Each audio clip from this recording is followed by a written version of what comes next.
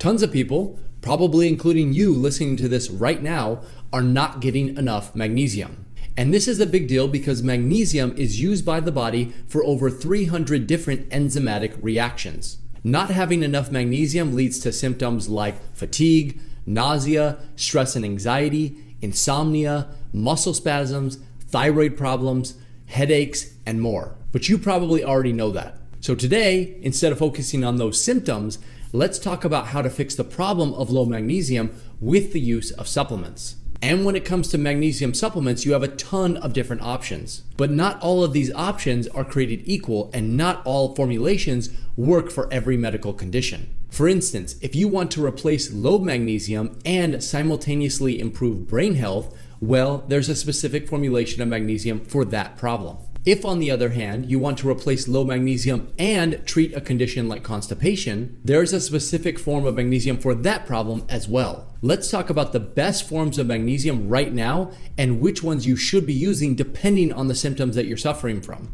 I'll also share my personal favorite and the ones that I use most often. Before we talk about that, you need to know one thing, and that is that magnesium is always bound to another compound. This is because magnesium by itself is very poorly absorbed, and the compound that it is bound to improves its absorption or not, as the case may be, and sometimes provides additional benefits all on its own. Whenever I refer to a type or form of magnesium, what I'm talking about is the compound that it is bound to and the impact that that compound has on the function of magnesium when it is absorbed. Make sense? All right, let's jump in. Number one, we have magnesium oxide. Magnesium oxide is a non-chelated form of magnesium bound to an organic acid or fatty acid. This is the cheapest formulation of magnesium and should be avoided by most people. It's also the form that is most commonly found in over-the-counter supplements because of its cost. Low-quality supplements often use this form because the other forms are more expensive and it drives the total cost of the supplements up. So you think you're getting a good deal when in reality, you're using the cheapest and least bioavailable form of magnesium out there. Magnesium oxide isn't completely worthless, but it's not a great form for increasing total body magnesium levels. If you want to use it for whatever reason, its best use case is for treating constipation. But don't expect any significant amount of magnesium to make it inside of your body to provide relief from the symptoms I mentioned previously. My final verdict is do not use this form of magnesium. There are way better options available to you. You can check to see if your supplement contains magnesium oxide by looking at the supplement facts panel on the back of your supplement bottle. It should say something like magnesium as blank. If it says magnesium as magnesium oxide, well then you know the overall quality of the supplement that you're taking is pretty low and should be discarded in favor of something that is higher quality or better.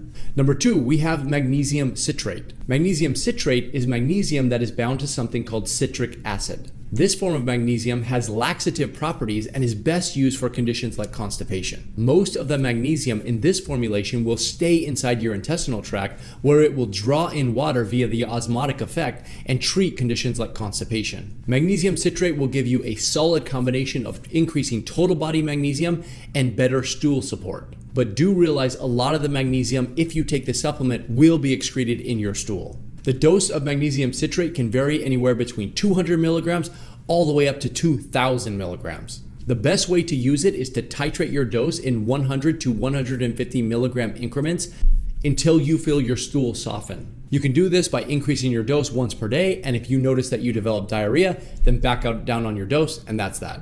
Number three, we have magnesium malate. This form of magnesium is bound to a compound called malic acid. Magnesium malate tries to take advantage of the binding of magnesium to a compound that the body could theoretically also take advantage of. So in theory, you would be getting benefit from the magnesium and also the malic acid component.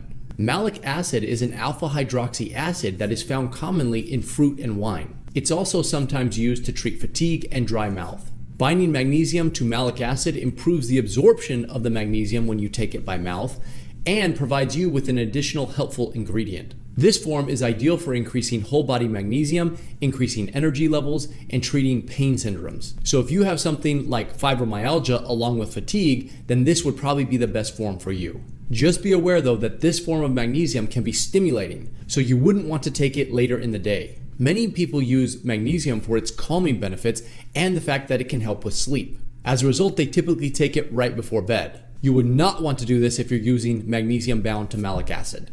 Dosing for magnesium malate is around 300 to 400 milligrams per day, but make sure to take it in the morning or at lunch, but no later than that. Number 4, we have magnesium L-threonate. This form of magnesium is bound to a compound that helps magnesium cross the blood-brain barrier, and it has been shown to increase magnesium concentration levels inside of the brain. This makes it the best form of magnesium for treating cognitive-related issues like depression, headaches, migraines, and anxiety. The only problem is it doesn't look like it's a great form for increasing total body magnesium.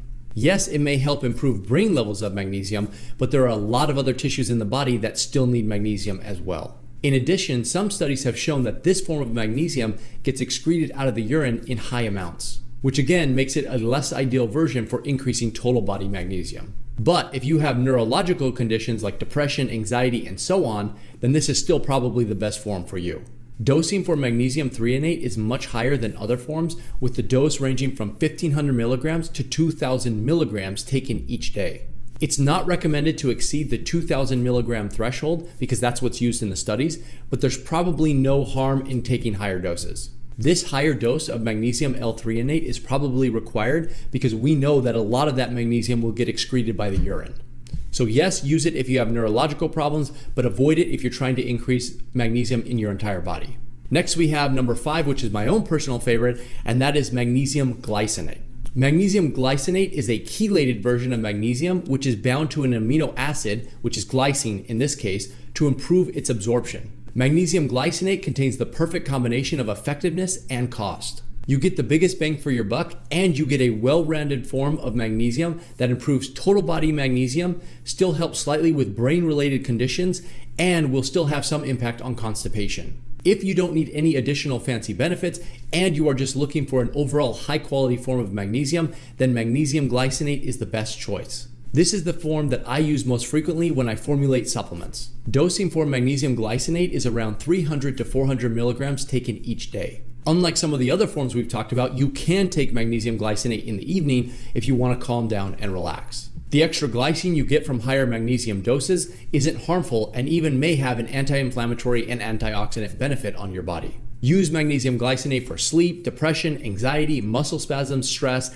and thyroid support. Number 6, we have magnesium orotate. This form of magnesium is bound to a compound called orotic acid. This form of magnesium is not water soluble, which means it probably won't help very much with constipation, but it may help improve the energy production inside of your cells. It's not the most ideal form of magnesium because it's very expensive. So even though it does have high bioavailability and it has additional benefits, I generally don't recommend its use very frequently. It's probably best used to support high energy tissues and improving athletic performance and heart health. If you wanted to use it for these conditions, then the dose would be around 300 to 400 milligrams taken each day. And number 7, we have a relatively new form of magnesium called sucrosomial magnesium. Sucrosomial magnesium is magnesium oxide covered in phospholipids in a sequester matrix. The encapsulation of magnesium ions increases movement across the gastric and intestinal tract without the need for interaction with the intestinal mucosa. In other words, that's a fancy way of saying it's highly absorbed. It's also not the same thing as magnesium oxide, so don't get these two things confused. Unfortunately, it also happens to be very expensive. I personally haven't tested sucrosomial magnesium very much at this point. However, when I do, I will come back and update you guys. Based on the research that I've read so far, it looks like this form of magnesium is best for improving athletic performance, regulating blood pressure, managing mood, improving sleep, improving bone health, balancing blood sugar, supporting cardiovascular health, and treating migraines. Theoretically, you would need a smaller dose of sucrosomial magnesium because of its high absorption. However, I would still recommend getting between 200 and 300 milligrams each day. At the end of the day, it's never a bad idea to err on the side of more magnesium than less because the side effects are basically non-existent if you take too much.